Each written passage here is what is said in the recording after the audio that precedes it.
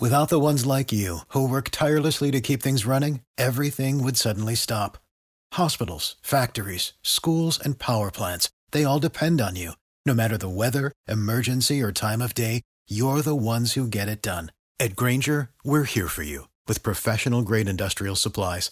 Count on real-time product availability and fast delivery. Call, click Grainger.com, or just stop by. Grainger, for the ones who get it done. Passion, drive, and patience. The formula for winning championships is also what keeps your ride or die alive. eBay Motors has everything you need to maintain your vehicle and level it up to peak performance. Superchargers, roof racks, exhaust kits, LED headlights, and more. Whether you're into speed, power, or style, eBay Motors has you covered. With over 122 million parts for your number one ride or die, you'll always find exactly what you're looking for. And with eBay Guaranteed Fit, your part is guaranteed to fit your ride every time or your money back. Because with eBay Motors, you're burning rubber, not cash. With all the parts you need at the prices you want, it's easy to make your car the MVP and bring home huge wins. Keep your ride or die alive at ebaymotors.com. Eligible items only. Exclusions apply. See ebaymotors.com.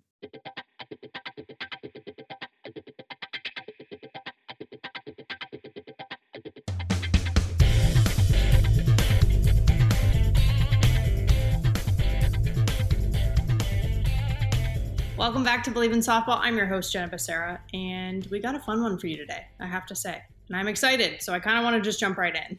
So some reminders for ways to keep up with the show. Follow us on Instagram and Twitter at Believe in Softball. That's BLEAV. Subscribe to Believe in Softball on YouTube and actually watch the episodes too. All right, let's go through today's order. First, we'll cover our bases, share some news and updates. Then we'll head into today's interview with Stacy Nuveman. She's a longtime coach now, but also one of the greatest players we've ever witnessed on the softball field at every level. So just enough said. This will be part one of our conversation. Stay tuned next week for part two. Because one thing that I realize is that when you're talking to a legend like Newbie, you just let that conversation flow. And it was just too much greatness for one episode. So then we'll end things with the foul tip of the week, where we share tips to help us get better. All right, let's go. Covering our bases. We're back and better than ever. All eyes are glued to the gridiron as teams are back for yet another football season. Shout out to Stanford for beating Vanderbilt. Shameless plug, I don't care. Go Card. As always, BetOnline is your number one spot for all the pro and college football action this season. With a new updated site and interface, even more odds, props, and contests, BetOnline continues to be the number one source for everything football. Head to the website or use your mobile device to sign up today to receive your 100% welcome bonus. That's double your initial deposit just for signing up. Don't forget to use promo code NFL100. BetOnline, the fastest and easiest way to bet all your favorite sports. And your online sportsbook experts. You know, while we consume all these games on TV, let's also pay attention to what we consume and put in our bodies. Speaking of, so I'm hearing that Lamar Odom might be returning to pro basketball in Spain. He might even try out for Pau Gasol's team. He's been taking a new product that's been helping him get back into it, and it's called Balance 7. It's a pH-balancing alkaline supplement drink. It's like vitamins or supplements in liquid form. Just 1 ounce a day, 3 times a day, and in a week, you'll see the effects.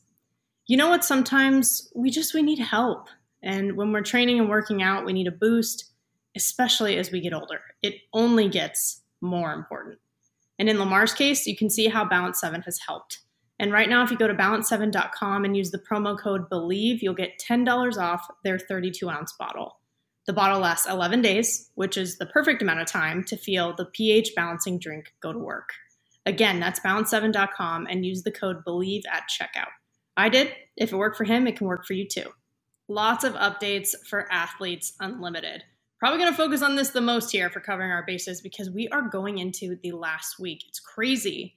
Week 4 just wrapped up. And I have to say, I think one of my favorite parts of AU has got to be the team names, the mascots, the home run celebrations. They just give me life every week.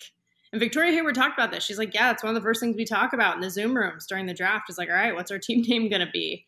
And they've already used so many that kind of aligns with each of the colors between last season and this season. So I feel like they're only getting more and more creative as time goes by. Like this week, the Squirtles were Team Blue, Pokemon theme.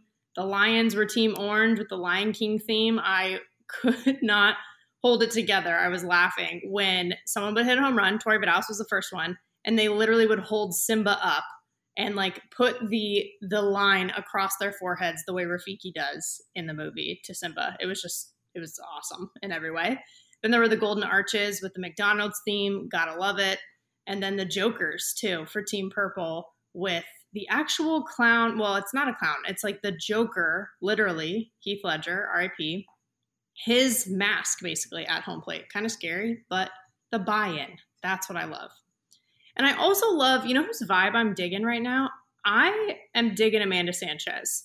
She's been hitting the crap out of the ball. She's been doing well in the infield. She also hit a birthday bomb, which like is always a good thing. I'm always going to root for that. It's kind of cool too that, you know, Sachel Palacios also had a birthday during Athletes Unlimited. And I feel like I've been seeing Team Mexico kind of celebrate each other during this time, which, you know, that's always a good feeling. I like seeing that. And then even in her interview that they aired kind of like in between innings, she talked about her experience as a Latina girl growing up and playing softball. And it was just real and raw. And I just really appreciated and respected it, you know, whether it's Hispanic Heritage Month or not. It was just great content.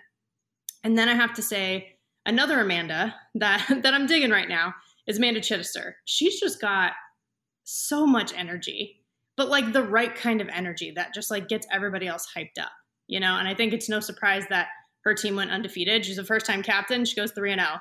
But I really think that was more of just like a symptom or an outcome of like her energy that she brought to the table and brought to her team, because almost every player who was interviewed on her team mentioned her energy and how it hyped them up and how great of a job she was doing as a captain. And honestly, when we had Anissa Ortez, like her fiance, but also a teammate / competitor, she talked about this even when she first met Amanda Chittister. Like that energy was just so like, it just draws you in and it just helps get you pumped up. And it's, to me, one of those intangibles that makes a player great. There's also, I think, a few things to say about the pitchers. Like, obviously, I can't cover every single thing I'd like to talk about for AU because we'd be here forever. But a few things that popped out to me. I mean, I just love pitchers who field. You all know I love pitchers who rake, but also the ones who field. I just like well-rounded players. When you can be that fifth infielder for your team, that's where it's at. And Alicia Ocasio is just that in a nutshell. Like, she just constantly gets like the force at second, such a quick play. She's got like a line drive comebacker and she turns the double play. So it's not only that she has like that skilled glove and quick hands and things like that, but also her just awareness of the base runners and what's happening on the field. That's just like exactly what you want. So I had to call that out. Also, I loved seeing Alyssa Denham. First of all, the rookie just doing a good job this past weekend. And I thought it was really, really cool. In her post-game interview, she mentioned how she's thrown to both Palacios sisters, you know, as catchers. Charlize Palacios is at U of A. She was teammates with Alyssa Denham, and then Sachel caught her here in AU and was able to do that too. And I just think that's one of those things that's just like a cool community fun thing that happens between these ladies. Then I, of course, have to shout out Carrie Eberle. I mean, what a performance, as well as just the fact that as a rookie, she's a captain in this last week. Like, I think with her performance and the fact that she could end up in the top 4, like she might be, you know, a medalist for Athletes Unlimited.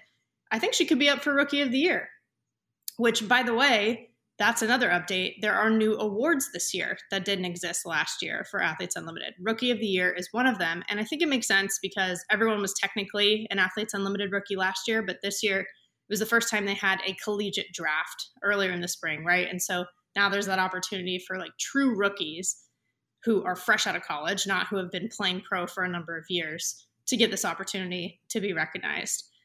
Also, the fact that they have an all defensive team. You know how much I love defense. So I love this recognition, especially since you don't get points for defense. So I think it's great that they have some sort of recognition for that side of the ball. And it's cool because there's a full field. It's a pitcher, a catcher, 3 outfielders, 2 middle infielders, 2 corner infielders. And then there's that optional utility player. So it could have like a 10th player that's included in this. And the winner of the Geico Defensive Player of the Year is going to be picked from this list, and they get a $5,000 bonus. So that's Nice. And the thing about this, though, is I think it's going to be tough. Like, for example, there's only 2 middle infielder slots. I can think of multiple middle infielders off the top of my head, for example. Like, how do you only pick 2 when you have people like Anissa Urtez, Sis Bates, Hannah Flippen, Ali Aguilar, and on and on and on, all in the same league? So even just that alone is going to be tough. And the players and unlimited club members will be the ones to get to vote. So I'm excited to see what happens there. But for the last week, before all of that's awarded, there was one more draft this week to get ready for the games. So Alicia Ocasio is Team Gold, Amanda Chister, Team Orange, Carrie Eberly, Team Blue, Savannah Jaquish, Team Purple. Now, lots that you could say, again, about each of these captains and how they decided to draft. But for Alicia Ocasio, what stood out to me is that she went with Gwen Svekis and Erica Piancastelli behind the dish again. I think it's a really good combo for her. She feels good throwing to both of them as a pitcher, but also Piancastelli's got that versatility, can be a DP, can be in the outfield, and she's really comfortable with her too. So I think it's a smart move. Chitty, she has a pretty strong outfield. Like Amanda Lorenz, Aaliyah Andrews, and Megan Wiggins. That's just like exactly the kind of outfield you want to put together. You got speed, but also the bats. Wiggins has been coming on lately. Lorenz is Lorenz. And Aaliyah Andrews, man, like what versatility that she's brought this season. Then for Carrie Eberly, I think that middle infield, though, Anissa Urtez and Ali Aguilar and Kelsey Harshman. These are 3 Olympians, right? Like this is Team Mexico shortstop, Team USA's second baseman, and Team Canada's second baseman. Like, talk about having options and experience there. And I think that's great. Like the rookie's going to have great support behind her. And then with Savannah Jaquish, I think she has a good pitching staff. She went after pitchers early. Odyssey Alexander, Alyssa Denham, she got early. I think both rookies are doing great and also have been seen less, again, than some of the other pitchers. Then you also got Sarah Gronewagen, got that Canadian experience, that Olympic experience. And then Sam Shao, who really has gotten less playing time this year and is a very capable player, but also like maybe people haven't seen her in a while. So maybe she's going to be this like great weapon to use out of the bullpen. Could be interesting. I think a lot of good options there from all these righties. Also infielders galore. She's so versatile herself. She can play third base, first base. She can catch too, and that's what she's technically designated as. But she can also play the outfield we just saw recently. Like she started in multiple positions more so than anyone else in Athletes Unlimited, I'm pretty sure. So lots of options for her as well. So it should be an interesting last weekend. And one of the main reasons is obviously Kat Osterman. Now, this is the first week that she's not a captain, and that feels kind of strange because we're just so used to it. I mean, the very, very first week last year, she wasn't a captain because they picked captains based on scrimmage performance, and that was a little bit different setup. But since then, she's been a captain every single time until now. So the first weekend and last weekend, we'll bookend it this way. And she was picked in the second round by Chitty, which feels right, I think, in a lot of ways. Just Team USA teammates there. So Team Orange it is for her. Texas Orange maybe. Hadn't thought of it. Obviously, I'm not saying for all the Texas fans, I'm not saying it's the same as burnt orange. Don't worry. I'm just saying it's in that part of the color wheel. All right? So don't kill me. But these are her last games ever. I just think we have to let that sink in, right? We've been talking about it, but it's actually here now. And it's a big deal. And while it's weird she might not be a captain, I think maybe in some ways it's meant to be. You know, she can just enjoy this experience. She got to experience the draft in a different way for the first time in a long time. And it's a little bit of a passing of the torch maybe to the rest of the women. Last year after she won and was the first AU champion ever, she challenged the rest of the girls like, hey, keep playing. The reason why you're able to play now is because people like myself and Megan Wiggins kept playing, right? So keep playing. And I think that passing of the torch is happening, and I think she's excited about it. So with all of this, there is no doubt that there will be more good softball for championship weekend. I'm so excited. But in the meantime, someone who is an authority on good softball and who's been keeping up with AU softball is today's guest. So let's head into the interview. She is the current head coach at San Diego State, 3-time Olympic medalist with Team USA, NCAA national champion, and 4-time All-American at UCLA, and just all-around legend, Stacy Nuveman. Stacy, I am so excited about this. Thank you for joining. I'm excited to be here. This is like, I just need to explain this to you also. This is a very much a full circle moment for me to have you on the show. I know we were chatting before. I am from Southern California, and I do remember going to, I think, a UCLA camp at one point. It was like an alumni event at the same time, and got a bunch of autographs and posters, balls, all that good stuff. And actually, this past year during COVID, during quarantine, I was staying with my parents for a while. And they had me go through literally every box of all of my stuff from my entire life. Because they're like, yep, either you got to go through it or we're going to put it in storage that you have to pay for. So I went through all of it and I found all of this UCLA stuff, including stuff signed by you. So really. Oh, man. I was hoping you were going to throw up a picture or something, because that I don't think I want to see. But I'm good to know that I signed something for you 30 years ago, probably. Yeah, no, I mean, it was really cool. I was like, oh my gosh. And I can't remember if I told Natasha this. I should, because Natasha Watley came on the show. She's been on a couple times. She's awesome. And same thing. I found stuff signed by her. I was like, this is so wild. You know, I hadn't seen it in so long. And I had a UCLA sweatshirt, which I gave to my cousin who went to UCLA now. Girl, get this out of here. Yeah. It felt right now. But at the time, I was excited. Yeah, I got you. It's funny. Every once in a while, I've actually had players on my college team come and show me pictures they took with me when they were little girls. It's like, I mean, first of all, it makes me feel extremely old, but it's also really cool because you see that's how it all kind of comes. You said full circle. That's how it all works, right? You get inspired as a young girl. You see someone, you see something, and you may not have ended up at UCLA. Obviously you didn't, but that motivated you. That got you excited to play in college. And then now I have a player playing for me. Yeah. And that's where it all started for her. It's cool. 100%. Because even so, obviously I didn't go to UCLA, but I did want to play in the Pac. And I can't say that had nothing to do with it. You know, like being able to actually see Pac-12 softball growing up. Of course that helped.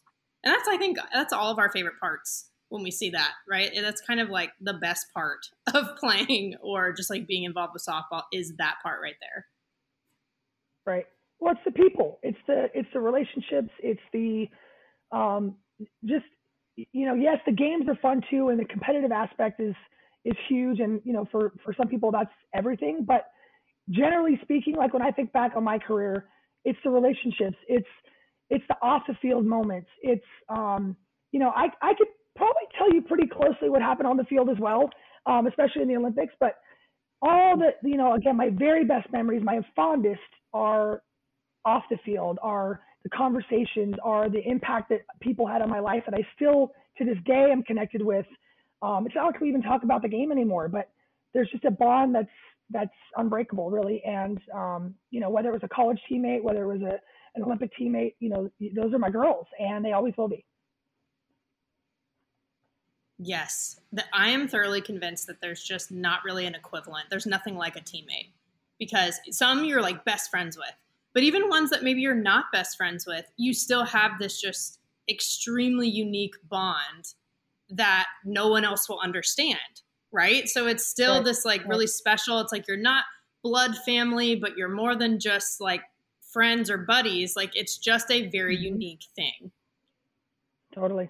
And I find that to be really interesting about AU specifically, because when do you ever have, what is it? There's 60. So when do you have 59 teammates in one swoop, and that mix and match and the come and go. I mean, I gotta be honest, I'll be totally honest. I'm jealous. I wish AU was around when I was in my playing days, because I would have thrived. I would have absolutely loved to have that kind of an environment. I was a player's player. Like, I loved my teammates. I loved the community aspect. I loved the camaraderie and the cultural piece. And I would have given my left arm to be a part of AU as a player. I think that would have totally suited my personality. And so I watch it now and I'm like, oh, it's awesome. Like I totally I'm envious for sure.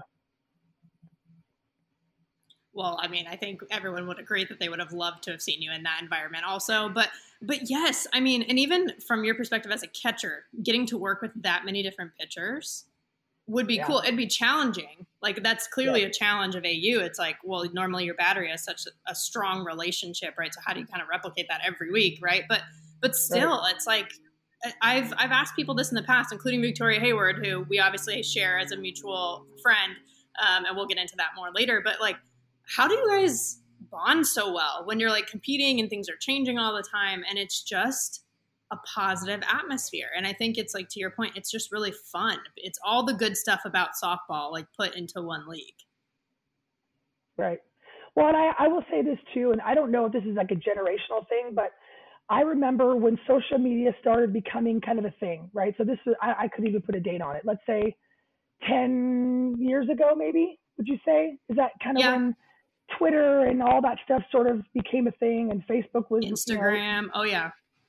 Well, I remember hearing my college players talking about, oh, well, yeah, I follow this girl on this other team. And I'm like, well, is she your friend? And they would say, oh, well, no, she's my Twitter, she's my Facebook friend. And I was, well, wait, how does that work? Like, I went back to, 1999, and I'm thinking, would I have ever been friends with Jenny Finch on Instagram? Like, it just wouldn't have happened. Like, we became friends after the fact. Obviously, we played together in the 2 Olympics, and we're now great friends. But it's a little different, like the way that this generation of young athletes, young women, young adults, they don't see. It's not that same like grinded. I don't know, and I don't know if you feel the same way. But I mean, I can't imagine at that time in my life having been even social media friends with my main competitors. Like I just can't imagine that happening.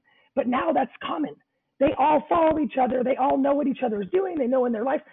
That is totally dating me, and it makes me feel very old to say that, but it's just, that's a different world. And I think that's partly what makes AU work, because that's just how they've grown up. That's how they view their opponents. Like, they do a great job. It's probably more healthy, frankly, the way they approach it of, hey, I want to beat you on the field, but off the field, like, I still value and I think what you're doing is cool, and I want to see what your life looks like outside of softball. Back in the day, it was not like that. Like, not only did I want to beat you, but I kind of hated you as well. Like, I didn't know you, but I kind of hated you. So that just is a little different, like I said, generational thing that I'll be the first to admit it. But I do think it works really well, and it's really fun as a fan outside to watch AU just kind of blossom and do what it's doing. It's awesome. I could not agree with you more, because I'll be honest. Like, I remember, I will not say which team we did this for, just to protect everybody else. But I remember just, you can guess, as long as I'm not the one to spill the beans initially. I remember as a team, we're like, all right, everybody pick out a girl on the other team that you would fight. Like, if we got in a fight, who are you picking out? Like, that's the type of thing that we did at that time. Yeah, it wasn't like, oh yeah, let me accept her Facebook request. Like, it just wasn't. And this is before Instagram. So now I'm dating myself too. Like, I didn't have an Instagram until I was done with my career. And now Instagram is like where everything is. But I completely agree with you. I do think it's probably healthier now. Like, I definitely took things way too seriously sometimes. So it's nice to see also that in AU, yes, they have these bonds, but they're still super competitive on the field. It's not like they're not trying to beat each other between the white lines. Like, being able to turn it on and off, I'm actually like, and I wish I was better at that the way that they are when I was playing. Right. No, I mean, like you said, week to week it changes, and I'll look for that kind of stuff. So like, you'll see, I don't know, Ali Aguilar will get a base hit, and she's on first base, and Tori Alice is playing first base, and you're like, okay, like 6 weeks ago, you wanted her for breakfast, like, and now, you're over there like patting her on the butt, saying, "Hey, nice hit." It's just a different, like, that's hard for me to imagine happening in my era, and but I think it's healthier. You don't have to hate someone's guts and want ill will upon them, but that's kind of where we were, I'll be honest. So I like it. It's fun. And I think the game itself is just exploding. I mean, you have a podcast that is focused on softball. Just those kinds of things to me are just examples of how the game is growing. And I'm happy to have a very small role and a small part in all of that. I would say it's bigger than a small role. But yes, honestly, even when I first started the podcast, there weren't very many softball podcasts. So many more have popped up, and I love it. It's like, how many football podcasts are out there, and now we're getting more and more of that with something like softball. And not just softball, but also some of these other women's sports that are really exciting to see more of. So I'm with you there. And I think it's funny too, the two examples you just gave, Ali Aguilar and Tori Vidalis, also Olympians, to your point, it's like when they're in Tokyo, I don't know if they're like high-fiving each other, like playing for Team Mexico and USA. Like that's not how it works. And there's so many Olympians in AU. And it seems like a really cool kind of like post-Olympic thing for them to be able to do and a good outlet because I mean, you would know this better than anybody that the Olympics are just a whole nother playing field in not just on the field, but even off the field, mentally, all of it. Right. Well, and it's interesting. I've had a couple conversations with Vic about sort of the letdown, and it's, you know, they're trying, and I'll give him credit from the outside world. I don't think you would know that if anybody's kind of struggling, but she's shared that there's a lot of them. In fact, I almost would say all of them in their own way are kind of navigating that, you know, yes, I'm still playing, but it's an emotional, you know, a mental challenge to still carry that same passion, that same grind, that same grit after the fact. It's like, you know, the example or the analogy that I would use is it's like a marriage. You know, you have like the wedding and all the attention and all the pomp and circumstance and the time, the money, and every person you love in your life is at this blessed event. And then you get married and then it's over. And now it's like, okay, now we're looking at each other like, okay, now what? You know, like you have this huge momentous moment and then you go back to just being a normal married couple, or in this case, a normal, yeah, you might have a medal. You may not have a medal, but you're an Olympian, you have a life experience that you could maybe not ever recreate, but you don't have all the bells and whistles attached to it, or they're gone now. And so it's a real thing. There was a I don't even know what sport it was. There was an athlete from another sport, not softball, that wrote this like little, I don't even know what you want to call it, manifesto about this letter to herself. I wish I would have known these things beforehand. And it was talking about this like internal struggle it is to kind of come back down and just go back to life. And I mean, I'm 13 years removed from my last Olympic experience, and I'll be totally honest, there's in some ways I feel like I still haven't fully recovered from that. Like it's just, I don't know that you ever can. You know, the regular life will never be that sexy or inspiring, and I know that sounds pretty depressing, but it's a hard thing to get. You've lived at this high level and you've been at the top literally of the game that you love. Like there is nothing higher, nowhere. It is the highest. And then you got to come back down to the daily grind. And there's nothing wrong with the daily grind. The daily grind has its joys as well, but you know, when you feeling like you've peaked at 25 years old, like, have I hit my peak in life? I hope not. I don't want to feel that way. But there's moments where I go, oh my God, is it all downhill from here? And you know, now I'm a mother and I have a family, and that's a whole nother set of ups and downs, right? The challenges that go along with that. Obviously in coaching, there's ups and downs, but man, that's a hard thing to ever get back to that pinnacle. There's just, what else is going to do that for you? I love the wedding analogy. I think that actually is like spot on. I'd never thought of it that way, but that makes total sense to me. I have not had my own wedding, but I've been to countless. I cannot even tell you how many weddings I've been to. And all of my friends say the same thing. They're like, it's the best day of your life, but it goes by so fast. And you're kind of like, you're just like, all right, where are the pictures? How do I relive this, you know, forever, basically? Yeah. It's and wild. Sometimes the honeymoon phase can give you you have a little cushion, right? But I bet you, I mean, I know for myself and my marriage, you know, the first bit was not that. I mean, it was tough. Like it was adjusting to all the changes, and you know, it's coming back from using, you know, transferring that to the Olympic pieces. You know, now for the players in AU, obviously they still have softball, but I still, you know, again, I still feel like I'm hearing that people are feeling that, and I feel for them. I totally feel them, you know, and they're going to have to get back into the world and to their families, and you know, the world supported them. You know, my family, the world stopped. You know, I had a child in 2008, and my parents put their lives on hold. They came on the road. They traveled with me and my son.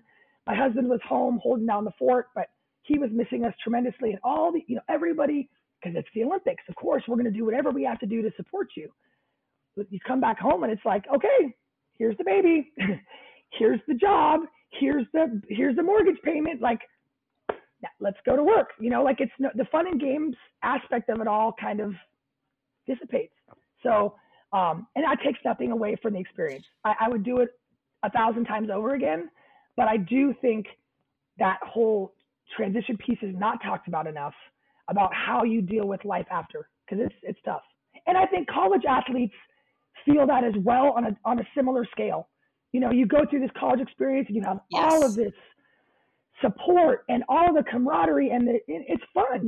You're playing a sport for work, right? You're getting a scholarship in many cases, in most cases, of some way, shape, or form. And then it goes, okay, here's your degree, here's your diploma. Now go get a job and work the 9 to 5 and find a place to live and find your life partner in some cases, and all these other. Wait, where's the shelter of the college athlete experience? It's gone. So that's so to segue. It's like, as a coach now, that whole thing I think is as important of a job as a college coach as any other thing we do, is doing everything in our power to hopefully soften that blow. And that comes in the form of accountability. That comes in the form of making them uncomfortable, putting them in uncomfortable situations so they have to grow and stretch and expand their horizons, their maturity level, all those things, so that when that time does come and it's, see you later, it's been great, they're not like deer in headlights. Oh my God, like what am I going to do with my life? They have some plans and some preparation, and if nothing else, they've been challenged on a human level to handle the real world of, I might have a boss that I can't stand. I might have a coworker that I think is a total a-hole. How am I going to deal with that? If I'm late, I get fired. So being late here has to have a consequence. Like, you have to learn how to operate like an adult. And it's, to me, it's the fun stuff. I love softball too, don't get me wrong, but that piece of it is, the best coaches in the country, I think, they work on those aspects, and they grow their athletes up as much as they grow their game. I will tell you, I feel very seen right now based on everything you're saying, because yes, of course I can't relate to the Olympics specifically, but yes, there was an element of that feeling when you're done with softball, especially because so many of us have played since we were 5. And even if it wasn't 5, it was still a very young age. So it's such a long time and huge chunk of your life for so long that you just have to say goodbye to. And I'll be honest with you, like, what is it, 9 years later since my last season of softball, and I'm still not like totally feeling in a groove of like my fitness routine, like as a post-athlete life. I don't really know what I'm doing still, even though I have all the tools and everything that I learned. It's still like, I don't have the same goals. Like, what are my goals? What am I doing with my life? Like, it's so easy to just spiral in that way. And so to hear you as a coach, I mean, you understand it deeply from a player perspective as well, which obviously helps. But to hear you say it as a coach, I have faith for the future of our sport, and especially these women that are going through that college system and then going to go tackle real life. Right. And I obviously can't speak for every program in the country and how they kind of navigate that piece of it. But, I don't know about you, but, there are certain coaches and programs that I just find myself kind of attracted to, and yes, it's my alma mater, but it's, outside of that, it just, to me, it's something in the way they operate. It's something in the way that you watch them, you listen to them, you hear their players talk, you watch them compete. Frankly, I don't even know if they leave and graduate, ready to roll. They might not either. But my guess is, if I'm putting my money, if I'm making a bet, it's that they're doing a better job of that than some of the other programs that are just focused on winning games and winning championships. And I think you can do both. I think you could do both. And, do I think that I was ready for the real world after softball in college? For me, I knew I was focused in on the Olympics. I had my career path, if you will, was I was going to be a player. I'm one of a very few people that has that available to them, right? Like, it's thankfully there's more people that can do that now than even when I was coming up. But I do think that I was fortunate in that I had kind of a built-in path for me that I obviously took and ran with. But we were about winning championships, right? Like Sue Enquist was 100% about winning championships. I think still in her own way, I don't know that she was talking about career paths so much as she forced us to grow up. Like my description of myself, and I say this and people always laugh, is like, when I went to UCLA, I was a giant marshmallow. I was big, white, soft, and fluffy and sweet, and I was just a big mushy. Now I had some talent, right? I had some talent that just you couldn't teach. But in terms of my mental game, my mental toughness, my resiliency, oh God, no. Like I was nowhere where I needed to be, and I spent my freshman year in college, literally. Well, okay, I'll give you a quick little sidebar. So the way I describe this is there's three kinds of crying, right? There's stage one when you're like you feel the tears, but there's no one really knows. Like you get like the tickly throat, and you're like. Stage two is like the tears are at the threshold; they are about to drop, and then stage three they've crossed and they're down on your. I was stage two my entire freshman year. Like I could do no right. Every play, every mistake, Sue was just on my butt, like just riding me. And I literally was in stage two tears. I'm like, this is terrible. She's so mean. She's so hard on me. And I'm telling you, it was sometime like early spring, like this light bulb went off. And it gives me the chills actually as I say this, because it was this moment that it was like the clouds parted and I looked up and I was like, I get it. Like, I understand. Sue Enquist knew that Stacey Newsman had the potential to be maybe one of the best players ever in this program. But this is where I was immature. Neck down, baller, right? Like I could do physically, I had all the skill set. Neck up, I needed to be toughened up. And she just pounded me to where at that time I didn't get it. I was like, why, this isn't fair. Why is she yelling at me and not yelling at her? All the things that we say as immature young freshmen. And then I got it. And I remember sitting in her office at the end of that year, like in our post-season, like, kind of close-up meeting for the year. And I just said, Coach, I want to thank you. Like, I get it. Like, I didn't for 9 of these last 12 months. I did not get it. But thank you, because I know that's what I needed. And I remember she got up from behind the desk because she came around and she gave me a hug. And Sue, I don't know how well you know Sue. That's not her, right? She's not like the super warm and fuzzy, but she came up and she was like, this is what it's about. Like, her job was to make me the best, and to make me the best, she had to push me mentally. And that once that clicked, it was like my career just, went to the next level and never really looked back. Honestly, I have asked people in the past, like, why is the Bruin bubble so great? Like, what is it? What is that like secret sauce, right, at UCLA that makes it the most successful program ever in college softball history?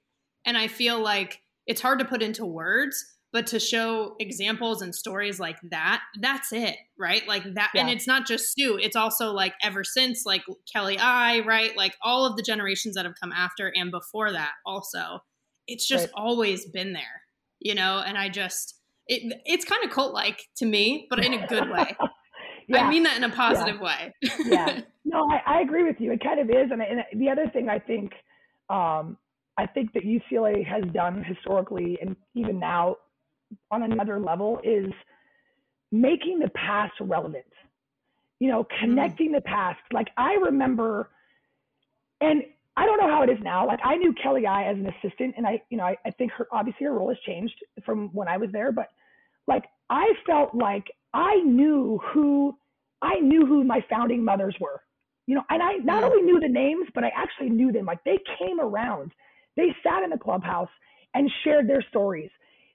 I'll never forget this, sitting in a clubhouse with Sue, who we were like, we loved, but we were also scared to death of. Okay. Like it was the yin and yang of the Sue Enquist like dynamic, sitting in the clubhouse as players and having former players come back and roast her, like in a funny way, like tell stories and she just sat there and she was, you knew she was loving it inside, but she was trying to kind of hold the face of like, I'm cool. Like this isn't that funny, but we were just like, oh my God, they're totally talking smack on coach. And we were like, this is awesome. This is amazing.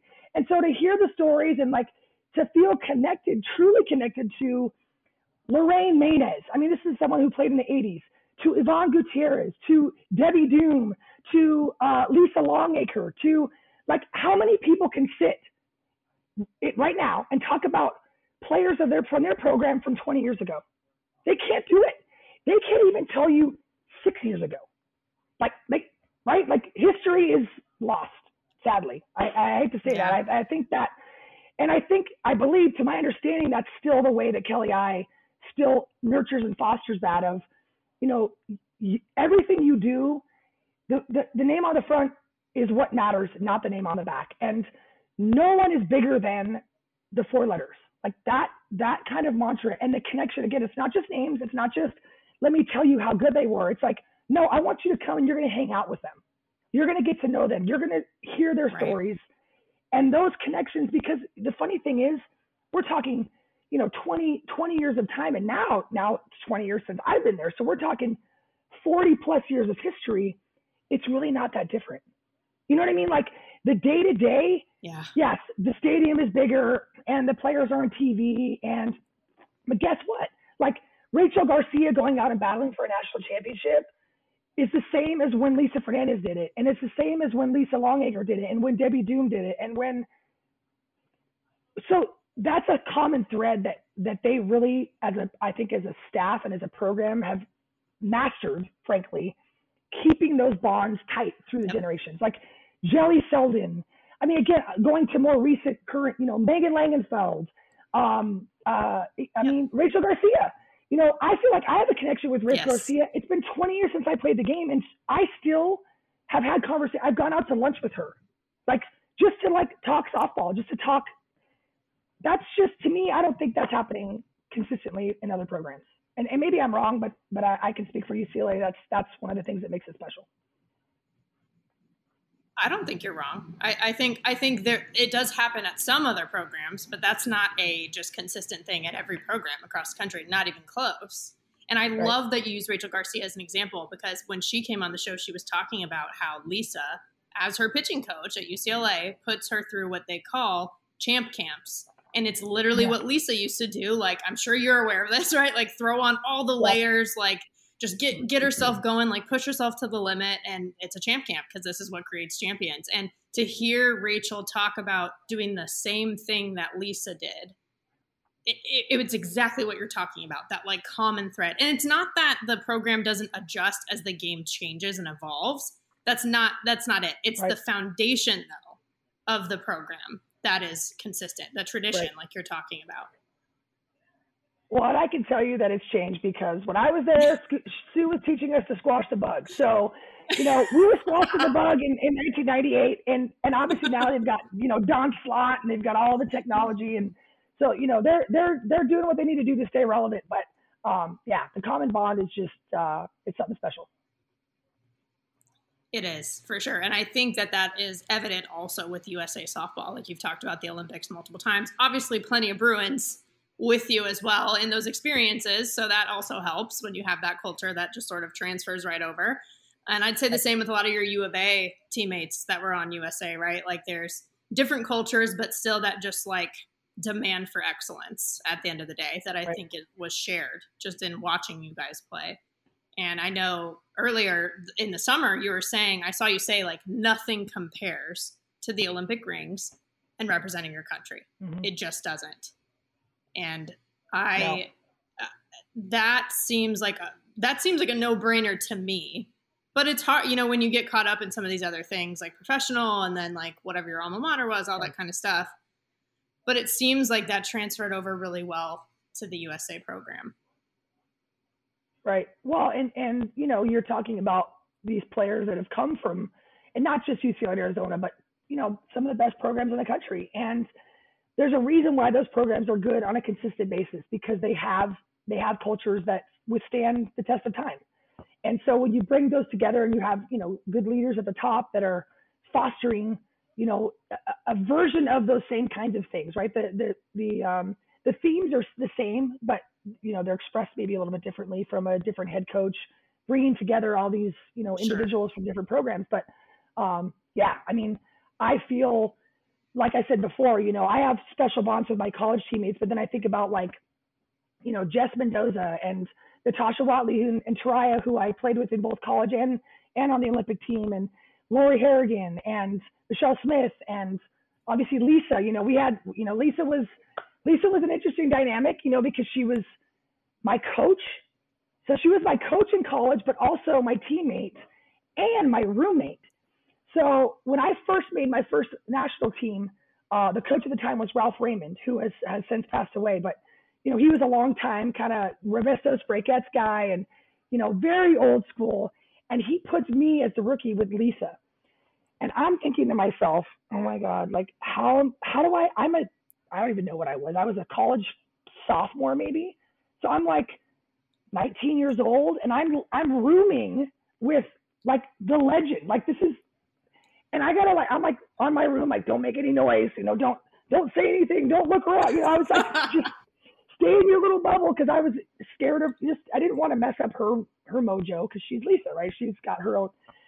So I got thrown into the fire with that. But, I look at those and I think about those women and their impact on me on so many levels. I remember being this young college kid and making the national team and Lisa and Michelle, and they're like watching like CNBC, like the ticker, because they were, investing in stocks. And I'm like, I'm ready to go to a frat party right now. Like, what are we talking about? Stocks and bonds and, this is an alternative universe. But at the same time, like it made me grow up. Like I grew up very quickly. And I think in a softball IQ sense as well, because these were like Dot Richardson and Sheila Cornell. Like these are women that were in their late 30s and 40s. I was, like I said, 19 or 20.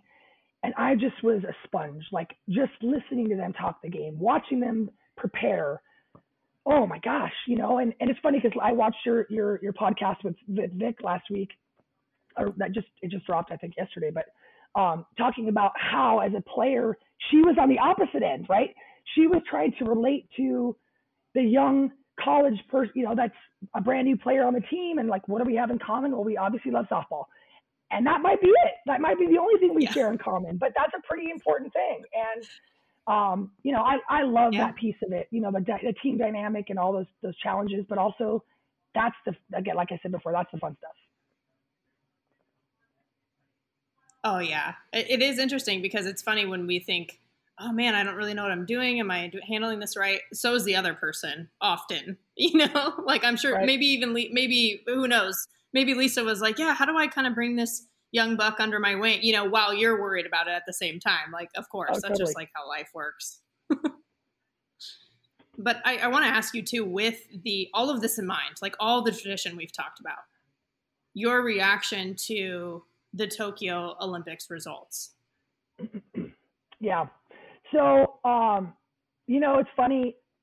This is something that I have to say, as I started to get to know, so a little kind of quick background. So Vic and I had not met each other, right? So we started communicating when they were in Tokyo, believe it or not. So she was like already there, like they were in a couple weeks of pre-prep, and all the backstory, how that even happened is pretty wild. But we're talking and I'm relating back to my experience, and so we talked a little bit. Then they were getting ready to play, and I'm like, let's not talk. I'll talk to you in 2 weeks. Like let's let you focus on this.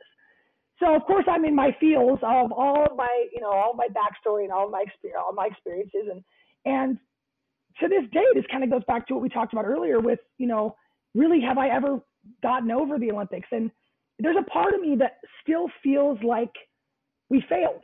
Like we lost the silver medal, right? Like we lost the gold medal, I should say. So we won a silver, but it's the result of losing the gold. And the culture of USA softball at that time was like, there is nothing besides gold. Like gold is it. And everything else is underachieving. Period. End of story.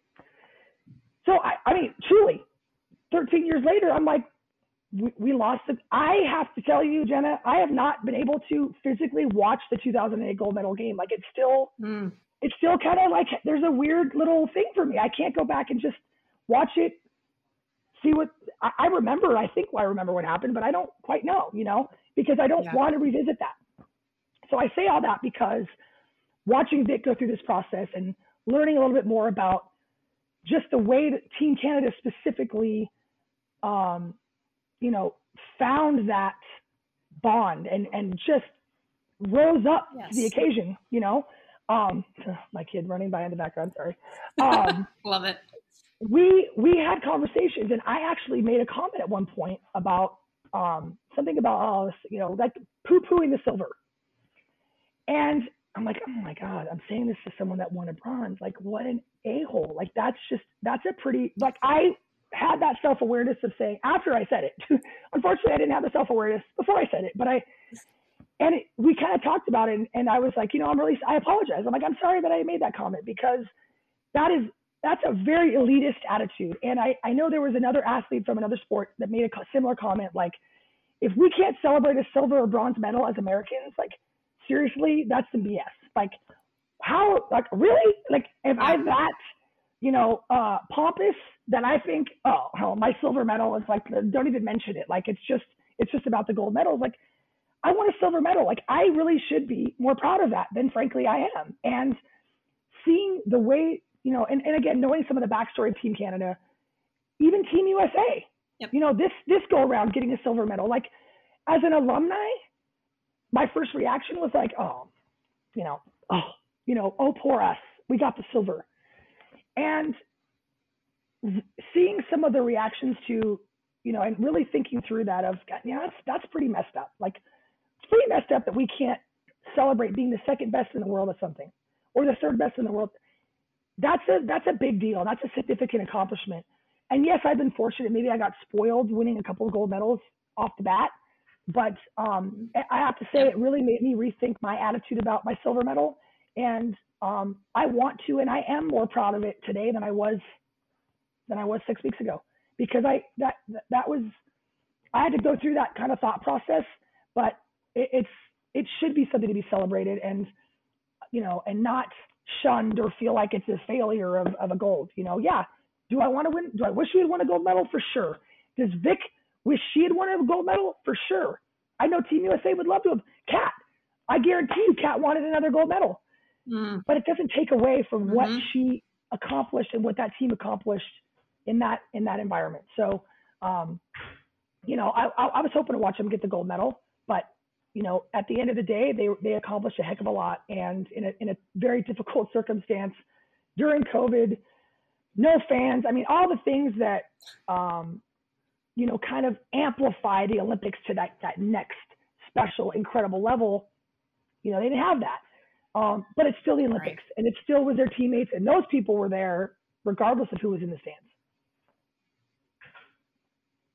Yes, I think you're right too, that probably alums like you, but just the larger fan base of USA softball, or anyone that's connected to it or feels connected to it, has probably learned that lesson. It's like, we can hate losing with every fiber of our being, but also not be sore losers, right? Like, there's a difference, and I was the same with you, just as somebody who remembers watching Beijing. I'll never forget it. Ashley Hansen and I have both happened to walk into Toby Keith's in Oklahoma City at Nationals for opening ceremonies, right, for Beijing. We watched it together, and then we saw some of the games later for softball. I just from watching it all, my first reaction was like, dang it, silver again. Like, this was redemption time for us. This was this and that, like putting all these expectations on it. And like, is that really the right thought process? And this is from me, like, this is not even close to your experience, right? This is just as an exterior part of our softball community. And it's like, maybe it's time to rethink that stuff, and like we talked about earlier, how it's probably healthier that these girls get along in AU versus like hating each other like we used to when we were in the pack. Maybe that's healthier now too. And it doesn't mean we're okay with losing, but just maybe we handle it differently. I don't know. Right. Well, I had the opportunity to coach the Chicago Bandits. Oh gosh, 3 or 4 years ago. And I remember having a conversation with Courtney Gano about this. So she had made this statement. that I hear lots of people say, softball is what I do. It's not who I am. Yes. And my initial reaction to that statement, which I've heard many, many athletes say, not just softball players, but I've heard many, many people say, like even a musician, my music is what I do. It's not who I am. Yeah. I thought that was, I literally pulled her aside. I said, can we talk about this? Because I want to understand, to me, I'm the opposite. I've always felt like I want to think of softball as who I am. It is like, that is my world. That is me. Like, that's my identity. And to say that it's not who I am was like, wait, like, what do you mean? How can it not be who you are? Right. And we talked through it, and her perspective was so new to me, because she's like, look, I'm not saying I don't care about, or like you said, that I don't want to win with every fiber in my body, and I am resisting losing with every fiber in my body. But I'm just saying that my identity is not tied into this game and the highs and the lows. And yeah, God, I was like, wow. Like, I sat back and I'm like, I probably could have benefited quite a bit from taking more of that approach as a player, because I did carry it home with me. I brought it home with me. I lost sleep over it. And my response was, I worked harder, right? I put in extra time. I'd go early, I'd stay late, all that. But if I had probably been able to separate a little bit more of me as a human to my play as a softball player, I might have had a little, I would have had fewer of the low moments. The head, where I was in my head, I was struggling, I was frustrated. Like, I think I would have kept a little, maybe better even keel than I did. So those are the moments, like the conversations where you sort of reflect back and go, that's not what I was thinking. But I appreciate that perspective. And I think that's, again, it's a healthy one. Well, it's just, I think, acknowledging that there are the different perspectives, right? Because oftentimes we forget to do that. But I agree with you. Mm-hmm. I think that's part of the reason why that, like, post-college transition, for example, or in your case and Vic's case, post-Olympics transition, that's why it's hard, is because we start to tie our self-worth as people to the results on the field. And we're like, whoa, wait a minute. I'm not worth less because I got a silver medal or a bronze medal. As a human, it's like, I could be pissed off as a softball player and try to get after it from here on out again. But, like, I'm not, I'm still worthy as a human. And that's something I still struggle with. Right. Like I said, for the post-softball, post-college stuff, like, it's not easy. Mm-hmm. No, it's not. And I think, in a sense, the fact that it was a transition for you speaks to how passionate you were about it, that it meant that much to you. Because for someone that's just, I like softball, I'm good at it, I like being with my friends, I don't think they had that same experience. It's the people that are probably teetering on the side of, it's who I am, it's not what I do, right? The opposite, that probably have more of that kind of, now what? Now where am I gonna get my fix, my competitive fix? You talked about the fitness piece. Some people are just wired that way.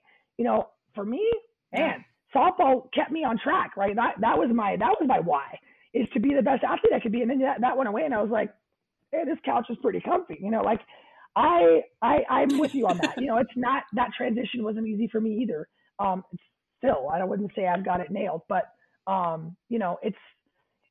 it speaks to, again, that you obviously love the game.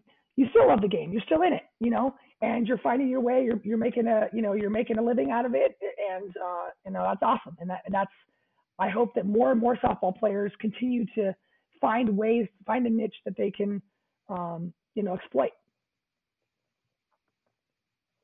I appreciate that, because it's been a journey, I'll tell you. I mean, and honestly, like, and I'm sure this depending on what program you're a part of, and for me, it's even location. Like, Stanford's in Silicon Valley, right? And it's like, there were so many people, including athletes at Stanford, who were like pre-med or had these like lofty professional goals that they knew they were going to go for, after their sport ended.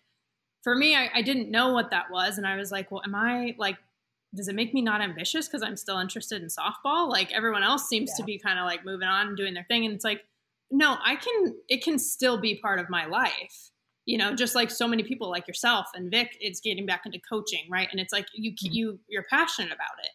And we can find different ways to still have that in our lives. Because honestly, I don't think, I've talked to Vic about this before too, like I don't think we're never going to escape softball. I don't think if you're passionate about it at once, like it's going to be a part of you somehow, some way. Even if it doesn't define us totally as people, it's still part of us, And so that's been something that I've been like, you know what, just let me just embrace this, and like, this is what I love. Like, let's do it. And it's different for everybody, but I appreciate that that's, I mean, you get it, even though we've had very different experiences, there's still like that aspect to it.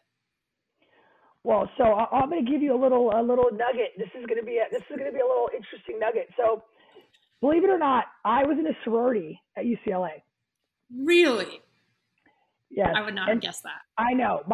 This has come up with my team, and they think they literally don't believe me. Like, they really, truly don't think it's true, but it was. I was in a sorority, and which to me was, I look back on that, and my motivations at the time, I won't tell you what they were. You probably can guess, but it was definitely more of the social aspect. But what that experience did, which I look back on now and I think, God, that was a great move, Stace. Like, is I got to see what the other side of, like, and it's not to say that my teammates were ambitious. Their ambitions were the sport.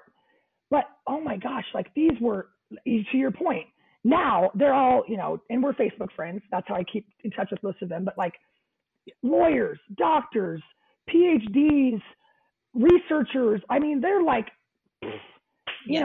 I think if you got a master's degree, you were the low end educated, person on the group. I mean, these were like MBAs, and I mean, just phenomenal women that were ambitious and smart and driven and all this. Their drive was a little focused a different way, but I totally hear you, because it's like, even I say sometimes as a softball coach, if you're talking to the wrong group of people, they're like, oh, wait, like, that's a job? Like, is that a year, is that year round? Like, cause they think like rec ball, they think, little league kind of situation. It's like, no, it's actually a full-time job. And, and there's people making $1 million doing it. And they're like, what? Right. Are you kidding me? Like, no way. It's now, if you're a softball person, you get it. But to the outside world, it's like, what do you mean you do, you're a coach? What do you mean you broadcast college softball games? You're like, yes, it's like the greatest job in the world, which I will say, by the way, it is the greatest job in the world. Being a commentator is fun. It is fun. I'm like, wait, they're paying me to sit here and talk about softball? Exactly. Yes. Sign me I'm up. going to do this anyway. Yeah. So. Yeah, totally with you on that. So you're right. You're right in the right spot. Trust me, you're in a good spot. Well, thank you. I appreciate this. This is now kind of turned into like my therapy session with you. So thank you for all of your wisdom. God, she's cool. There's a reason she's one of the greatest to ever do it. It's definitely the energy that I needed right now. I know that for sure. And I think it's the energy that we all need. So I just can't wait for you to hear the rest next week also. And with that, let's transition to the foul tip of the week.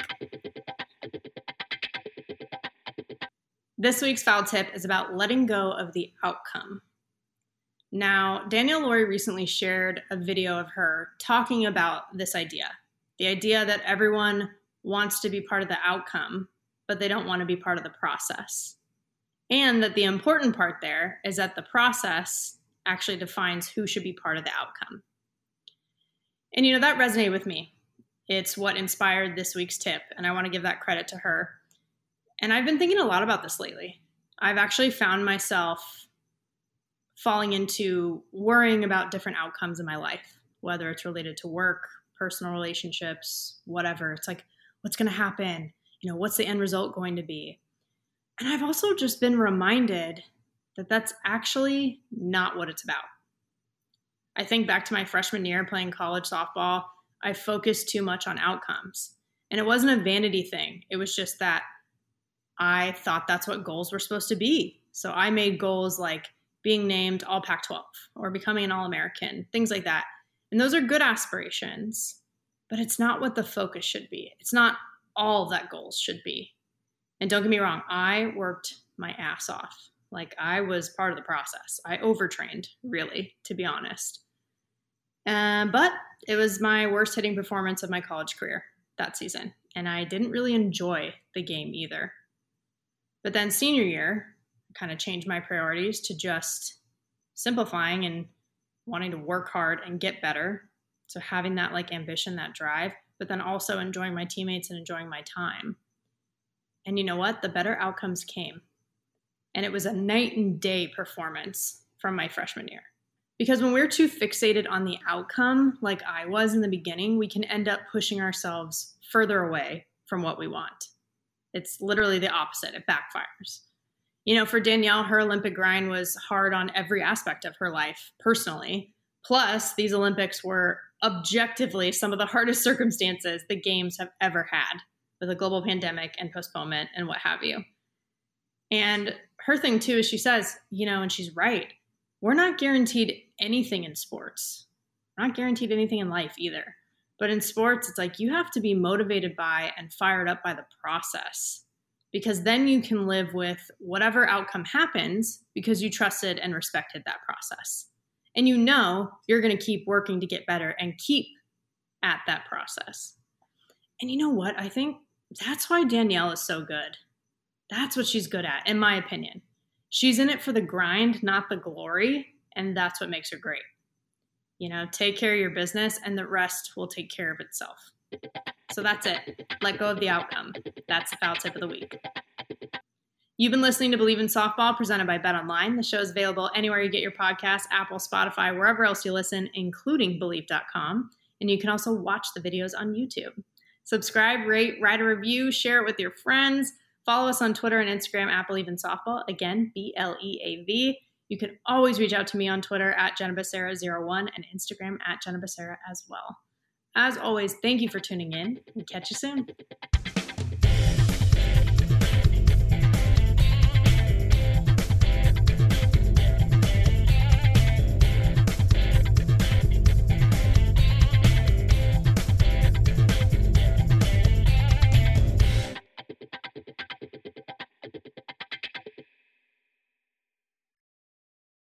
For the ones who work hard to ensure their crew can always go the extra mile, and the ones who get in early so everyone can go home on time, there's Grainger, offering professional-grade supplies backed by product experts so you can quickly and easily find what you need. Plus, you can count on access to a committed team ready to go the extra mile for you. Call, click Grainger.com, or just stop by. Grainger, for the ones who get it done.